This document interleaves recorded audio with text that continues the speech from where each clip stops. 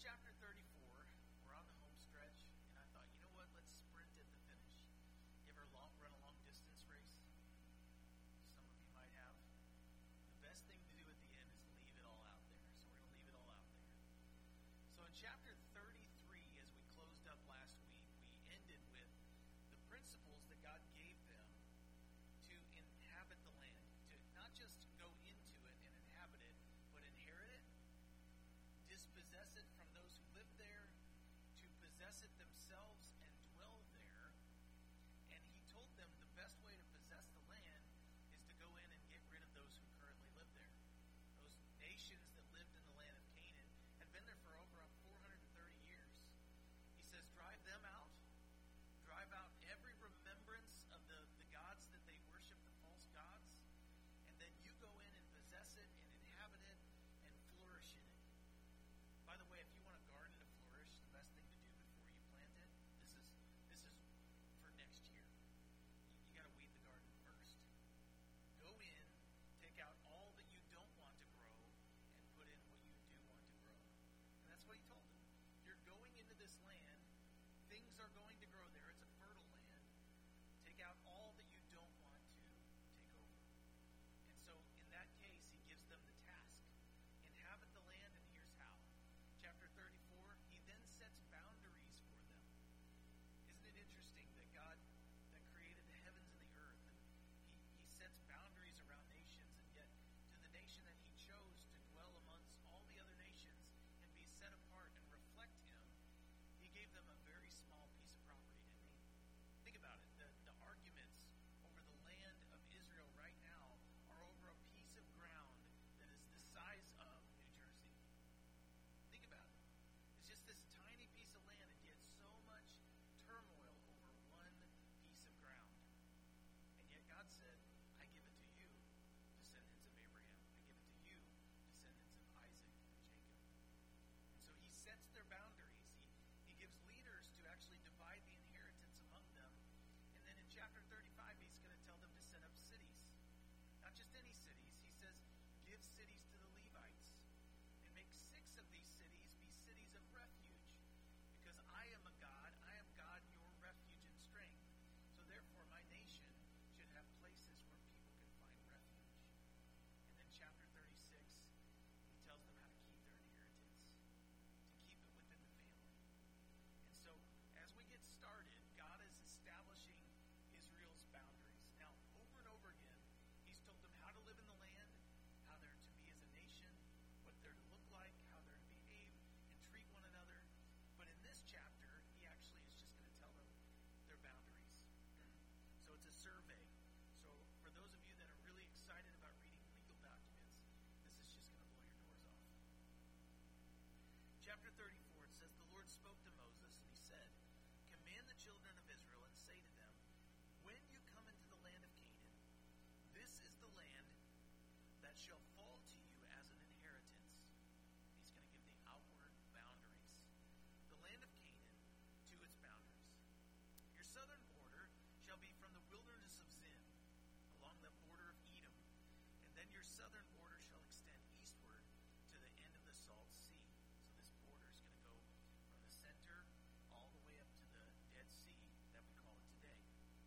Your border shall then turn from the southern side of the ascent of Akrabim, continue to Zin, and on the south of Kadesh Barnea, then it shall go on to Hazar Adar, and continue to Asmon. If you're following along on the map on the screen, it's everything that's in green. The border shall turn from Asmon to the brook of Egypt, and it shall end at the sea. So it calls it the sea, like the only sea that could possibly be mentioned. But in verse 6, it says, the western border you shall have the great sea for a border. This shall be your western border. That's the Mediterranean Sea that we know it today. This shall be your northern border. From the great sea you shall mark out your border line to Mount Hor. From Mount Hor you shall mark out your border to the entrance of Hamath. And then the direction of the border shall be towards Zedad. The border shall proceed to Ziphron, and it shall end at Hazar Enan. This shall be your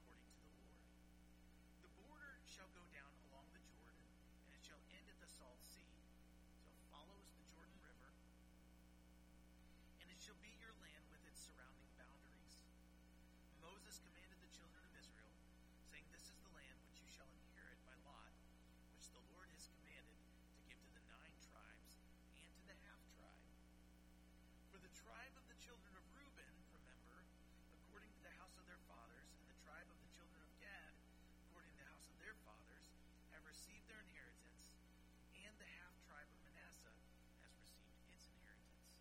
So there's 2.5 tribes that have stayed on the side across from Jericho, on the eastern side of the Jordan River, and the other 9.5, so 9.5 plus 2.5 is 13, right?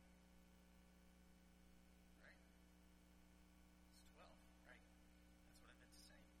So 12 tribes, sorry, I don't know where 13 came from. But the point is that 2.5 settled on the eastern side, and then the rest would settle on the western side. And all that's been described here is going to be divided not among 12, but among 9.5. The 2 tribes and the half tribe have received their inheritance on the eastern side of the Jordan, across from Jericho, eastward toward the sunrise. So, verse 1 through 15, God has told them over and over and over, I'm giving you this land. So here's my question, Bible students. Is God giving them the land according to what he told them in Genesis 15? Or are they supposed to go in and take it according to Numbers 33, verse 50 through 56? Yes. He's giving it to them, but they must obtain it. If I give you a Christmas gift in a couple months, which most of you I won't, it's not because I don't love you. It's just, I don't even know why I said that, but I'm just saying, if I gave you, I'm not saying when, it's a disclaimer. If I give you a gift and you refuse to open it, did you receive the gift? No. So if God gives them land and they don't go into it, do they get it? No. If God gives them land and they don't go in and dispossess the current people living there, and they don't take it for themselves and dwell in it, do they really obtain it? And the answer is no. By the way, salvation is a gift. And it's offered to as many as will receive it. Now, on this side of things, now that I've received salvation, I think anybody that won't take it and receive it for themselves is absolutely insane. Insane. And I don't even want to use words like daft or dumb, or they're just not seeing things clearly. Because if God says the wages of sin is death, and then he gives us a book that lays out exactly what sin is, and then he says, but if you don't fulfill those requirements, I'm going to give you a substitutionary atonement so that you don't have to die for the wages of your sin. Jesus will. And then he does it. He doesn't just talk about it. He does it, and you go, I'm good. You're nuts. It's a free gift, and if you don't receive it, if you don't open it up, if you don't take it personally to yourself, it doesn't do you any good. Whosoever will receive it. And so for them, as they're given the boundaries of the land, they have a choice now. We're entering in. We need to go possess it. Possess what God has for us. By the way, do you know that God always sets boundaries in every nation? In Deuteronomy, in chapter 32, in verse 8, Moses is penning a song. He's a songwriter. Maybe you didn't know that. And in this song, he says in Deuteronomy 32:8, that when the Most High divided their inheritance to the nations, not just Israel's inheritance, but the inheritance to all nations, when he separated the sons of Adam, he set the boundaries of the peoples according to the number of the children of Israel. So he's divided among all nations every plot of land that they live on. Now we purchase land, we accrue land, but God's the one who sets our boundaries. He's sovereign. He sets the lines. And in Acts chapter 17, verse 26, it says that he, God, has made from one blood every nation of men to dwell on all the face of the earth. He said this to a group, by the way, that were very religious. He said it in Athens. They had a plethora of gods. They had a Parthenon full of them.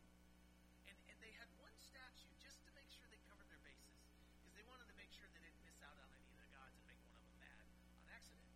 So they made a statue to a god that they wrote down, the statue of the unknown God, just in case. Because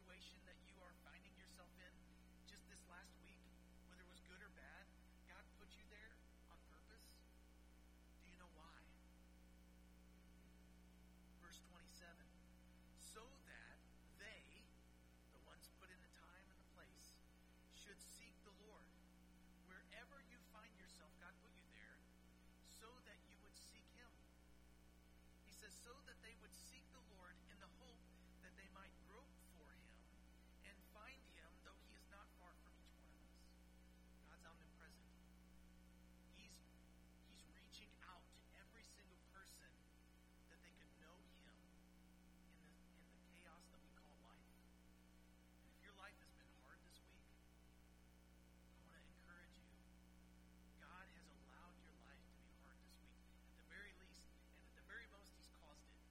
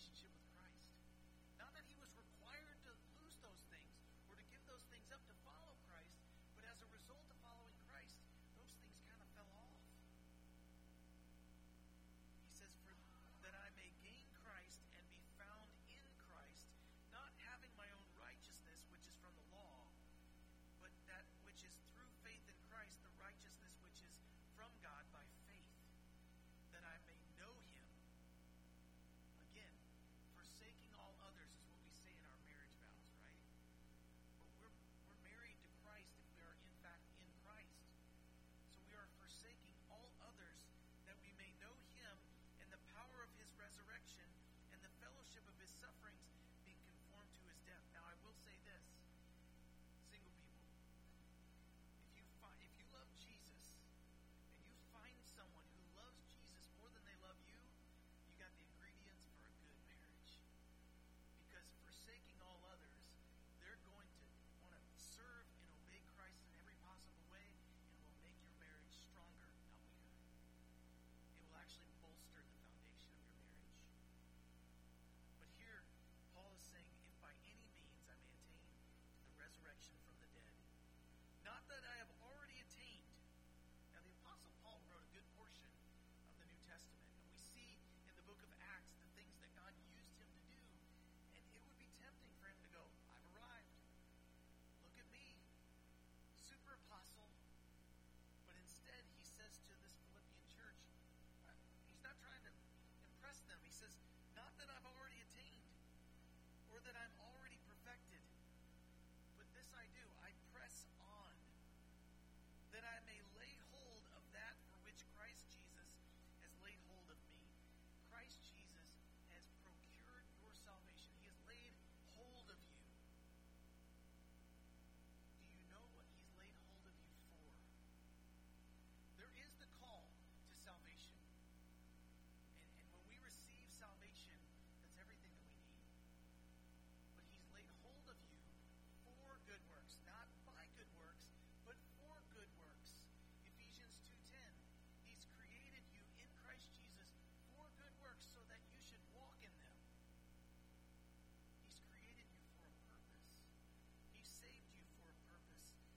Paul says, I want to lay hold of all that Christ Jesus has laid a hold of me for. And what's interesting is 1 Corinthians chapter 2 in verse 9. Forgive me, I'm fumbling through my notes here. There it is. Paul quotes Isaiah 64, and he says, as it is written, eye has not seen, nor has ear heard, nor has entered into the heart of man the things which God has prepared for those who love him. And I don't believe that that's only in heaven. I believe that there are things that God has prepared for his followers this side of heaven, in an inheritance among the saints, places that he wants us to go, things that he wants us to do, people that he wants us to share the truth with. And the reality is that he has more for us than oftentimes we reach out for. Verse 13, brethren, I do not count myself to apprehended, but one thing I do, I forget those things which are behind, and I reach forward to those things which are ahead. I press toward the goal for the prize. And the prize in Christ, by the way, is the upward call of God in Christ Jesus. The prize is the calling. The prize is that God would call us at all, that he would forgive us of our sins, but that he would decide to use us. That we would get to be workers in his household that bring glory to his name. Paul says, I don't count myself to apprehended, but I forget those things which are behind, and I reach forward to those things which are ahead. The temptation in the life of the Israelites is the same temptation that we struggle with. Many of us don't apprehend and inherit and partake in all that God wants to do because we spend our whole life focusing on all the things we wish we hadn't have done. Instead of forgetting those things from the past life, we dwell on them. And what's interesting is we end up rolling in them, staying in them, never leaving them. We consider the past and we never move forward. Count those things as lost and move forward, not based on anything you've done. Move forward based on what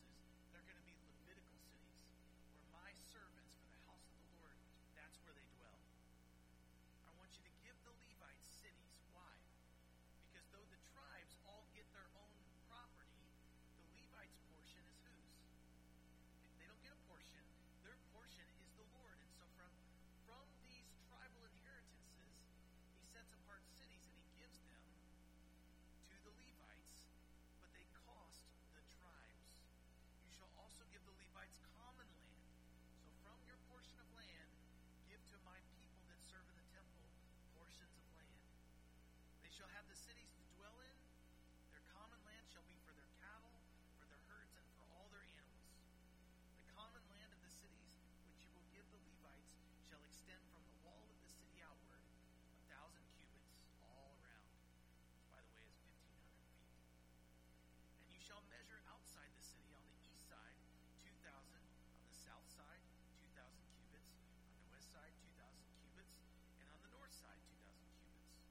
By the way, that's 3,000 feet on every side. The city shall be in the middle, and this shall belong to them, the Levites, as common land for the cities. Now among the cities which you will give to the Levites, you shall appoint 6 of these cities to be cities of refuge, to which a manslayer may flee. We'll explain that further in future verses. And to these you shall add 42 cities.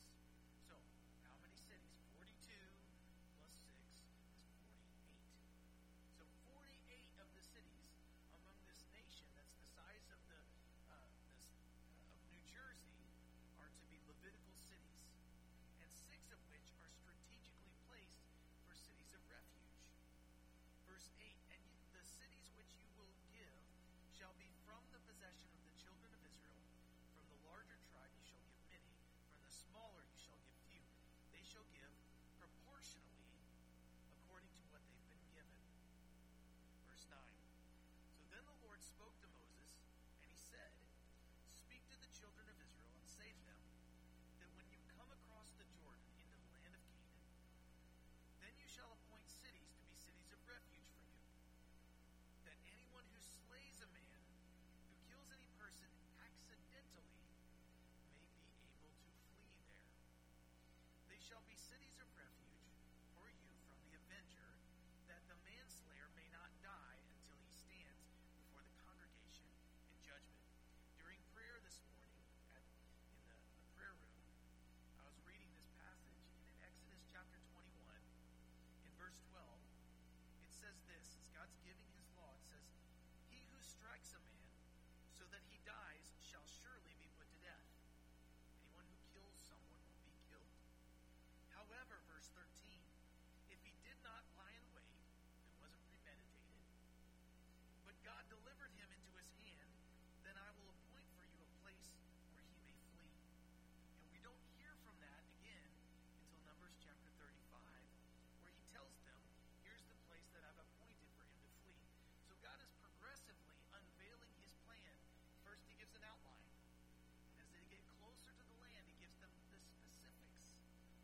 Interestingly enough, it says there that in verse 14, you shall appoint 3 cities on this side of the Jordan, 3 cities you shall appoint in the land of Canaan, which will be cities of refuge. So there's 6 total, 3 on the eastern side, 3 on the western side. Did God have to put 3 on the eastern side where they settled for less than what he wanted for them? No. But God wanted something, a city where they could seek refuge in the time of their present help and time of need, right? Within a half day's journey of every location they would live, God set up cities of refuge. These 6 cities shall be for refuge for the children of Israel, for the stranger, for the sojourner among them, that anyone who kills a person accidentally may flee there. But what if they do it on purpose? What's the law say about somebody that kills someone on purpose? Let's read it, verse 16 through 21. If he strikes him with an iron implement so that he dies, he's a murderer. The murderer shall surely be put to death. If he strikes him with a stone in the hand, by which one could die, and he does die, he is a murderer. The murderer shall be put to death. If he strikes him with a wooden hand weapon, apparently the weapon doesn't matter, by the way. Consider that politically, right? The weapon doesn't matter. It's not about guns. It's not about sticks. It's not about forks and knives. You can murder someone with just about anything, right? We found that. Notice also, people can make alcohol about just out of anything, right? The reason that other nations have alcohol that's different alcohol is because of what they had to make it into. We can do wickedness with just about anything that God creates. But the point is that if he strikes him with any sort of weapon by which one could die, and he does die, he's a expression, the avenger of blood, then this would be someone who is their next of kin that would seek vengeance or justice on behalf of the person that was put to death, shall put the murderer to death. When he meets him, he shall put him to death. They didn't have a constable. They didn't have a sheriff. They didn't have a marshal. They didn't have Walker, Texas Ranger. They didn't have the Highway Patrol. They didn't have Barney Fife. They didn't have anybody. So how do you get justice if one of your family members is murdered?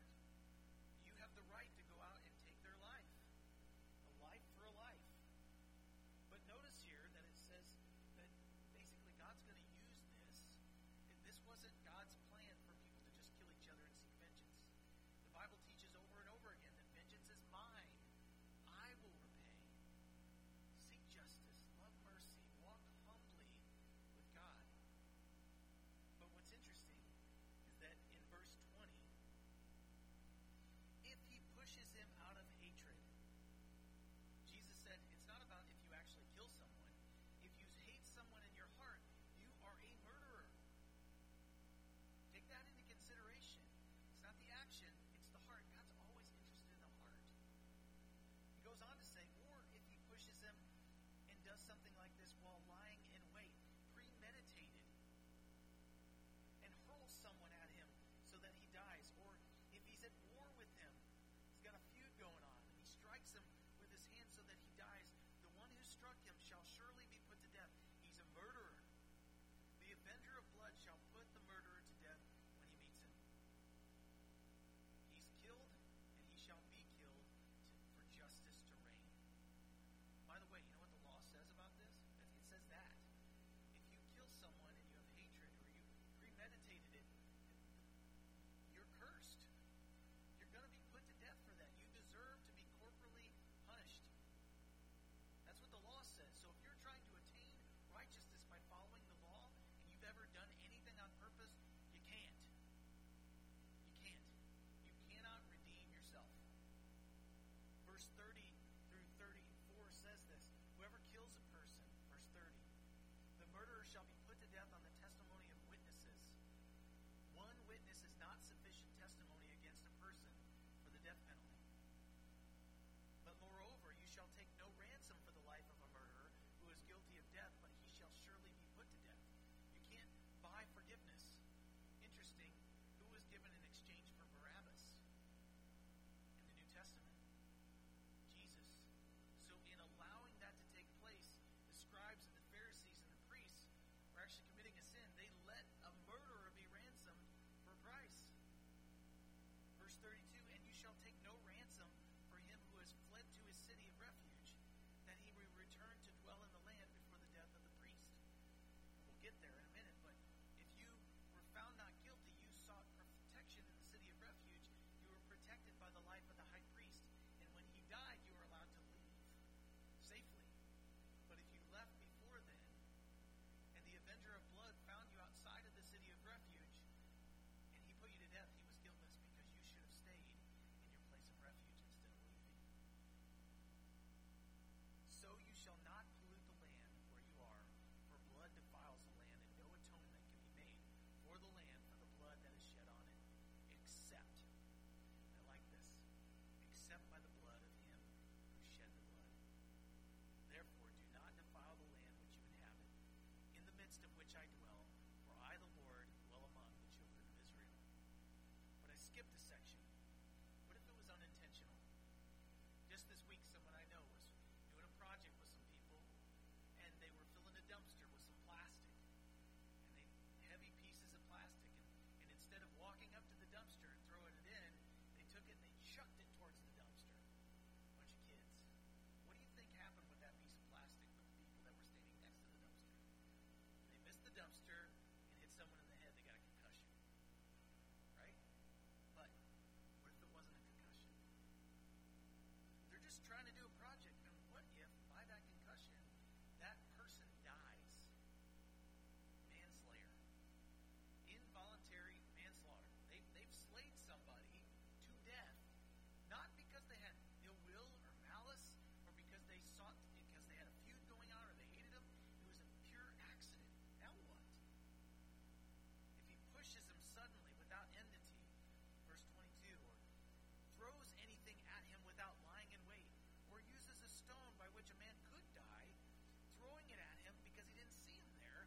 that he dies while he was not his enemy or seeking his harm, then the congregation, not one person, but the congregation, a group of his peers, shall judge between the manslayer, the person that committed murder on accident, and the avenger of blood that's coming to seek his life for vengeance to these judgments. So the congregation shall deliver the manslayer from the hand of the avenger of blood, and the congregation shall turn him to the city of refuge where he had fled, and he shall remain there until the death of the high priest, who is anointed with the holy oil. But if the manslayer, at any time during this period, goes outside the limits of the city of refuge where he fled, and the avenger of blood finds him outside the limits of the city of refuge, and the avenger of blood kills the manslayer, he's not guilty of his blood, because he should have remained in his city of refuge until the death of the high priest. But after the death of the high priest, the manslayer may return to the land of his possession. These things shall be a statute of judgment to you throughout your generations in all your dwellings. So, revenge killing, right? How do we get vengeance? This is how God redeemed a cultural practice, but he also organized it instead of letting it be chaotic. God does not condone vengeance. He doesn't. In Deuteronomy, he says, vengeance is mine, and recompense. And he also quotes that in Romans 12. In Ezekiel chapter 33, in verse 11, God says to Ezekiel as he's prophesying, "Say to the children of Israel, as I live, says the Lord, I take no pleasure in the death of the wicked." God doesn't take pleasure in the death of the wicked, does he? We do. And if you don't think you do, somebody does something bad to you and they have to pay the consequences, there's a little bit inside of you, be honest, that goes, yeah. Okay, so it's just me. You never once saw someone get what was coming to them and celebrate a little? We do, right? If we're honest. So God doesn't take pleasure in the death of the wicked. He actually wants the wicked, it says, but that the wicked from his way would turn and live. Turn from your evil ways. That's the declaration of Ezekiel. Turn from your wicked ways. You are wicked in my sight. Turn from your wickedness and live. That's the cry of the Old Testament and the New. God's not just a God that's looking out to slay people. He wants us to turn to him. He set forth where we would live and the time and place that we would live so that we would seek him and find him and know him. And that's, by the way, Ezekiel speaking to the house of the Lord, to the Israelites. Turn from your evil ways, or why should you die, O house of Israel? And then again, Psalm 103,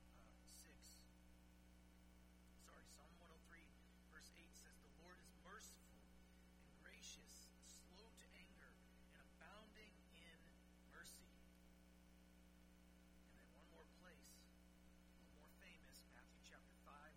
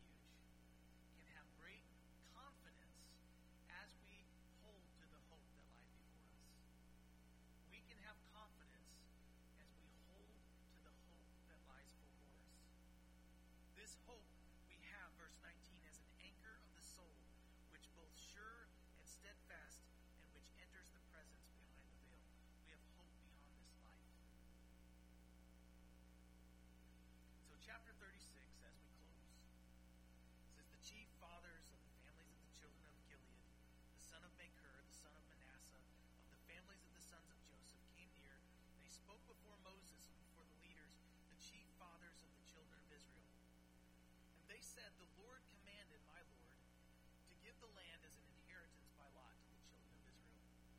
And my Lord was commanded by the Lord to give the inheritance of our brother Zelophehad, who died from the previous generation, to his daughters." God gave the right of women to inherit land within Israel, to own property, but property always passed down among men. So if they are married, verse 3 says, to any of the sons of other tribes of the children of Israel, then their inheritance will be taken from the inheritance of our fathers, and it will be added to the inheritance of another tribe into which they marry. So it will be taken from the lot of our inheritance. And when the year of Jubilee comes, then their inheritance will be added to the inheritance of the tribe into which they marry permanently. So their inheritance will be taken away from the inheritance of the tribe of our fathers. So Moses, hearing this, makes a judgment, and he says, "What the tribe of the sons of Joseph speaks is right." And this is from Numbers chapter 17, where this thing came up, and she's saying, wait a minute, if we do this, then there's a further problem. We need some help. Verse 6 says, "This is what the Lord commands concerning the daughters of Zelophehad. They've inherited this land. It's going under their father's name. So when they desire to marry, let them marry whom they think best. But there will be a restriction. If they want to maintain their inheritance for this family, marry whoever they think best, but they may only marry within the family of their father's tribe. They can only marry someone from their father's house. And so the inheritance of the children of Israel shall not change hands from tribe to tribe. For every one of the children of Israel shall keep the inheritance of the tribe of his fathers. And every daughter who possesses an inheritance in any tribe of the children of Israel shall be the wife of one of the family of her father's tribe, so that the children of Israel may maintain the possession and inheritance of his fathers. Thus no inheritance shall change hands from one tribe to another, but every tribe of the children of Israel shall keep its own inheritance. And just as the Lord commanded Moses, so they did. The daughters of Zelophehad received wisdom, and they lived it out." I believe that this particular passage that seems random at the end of this passage is there on purpose, because I think God wanted the passage to end on a good note.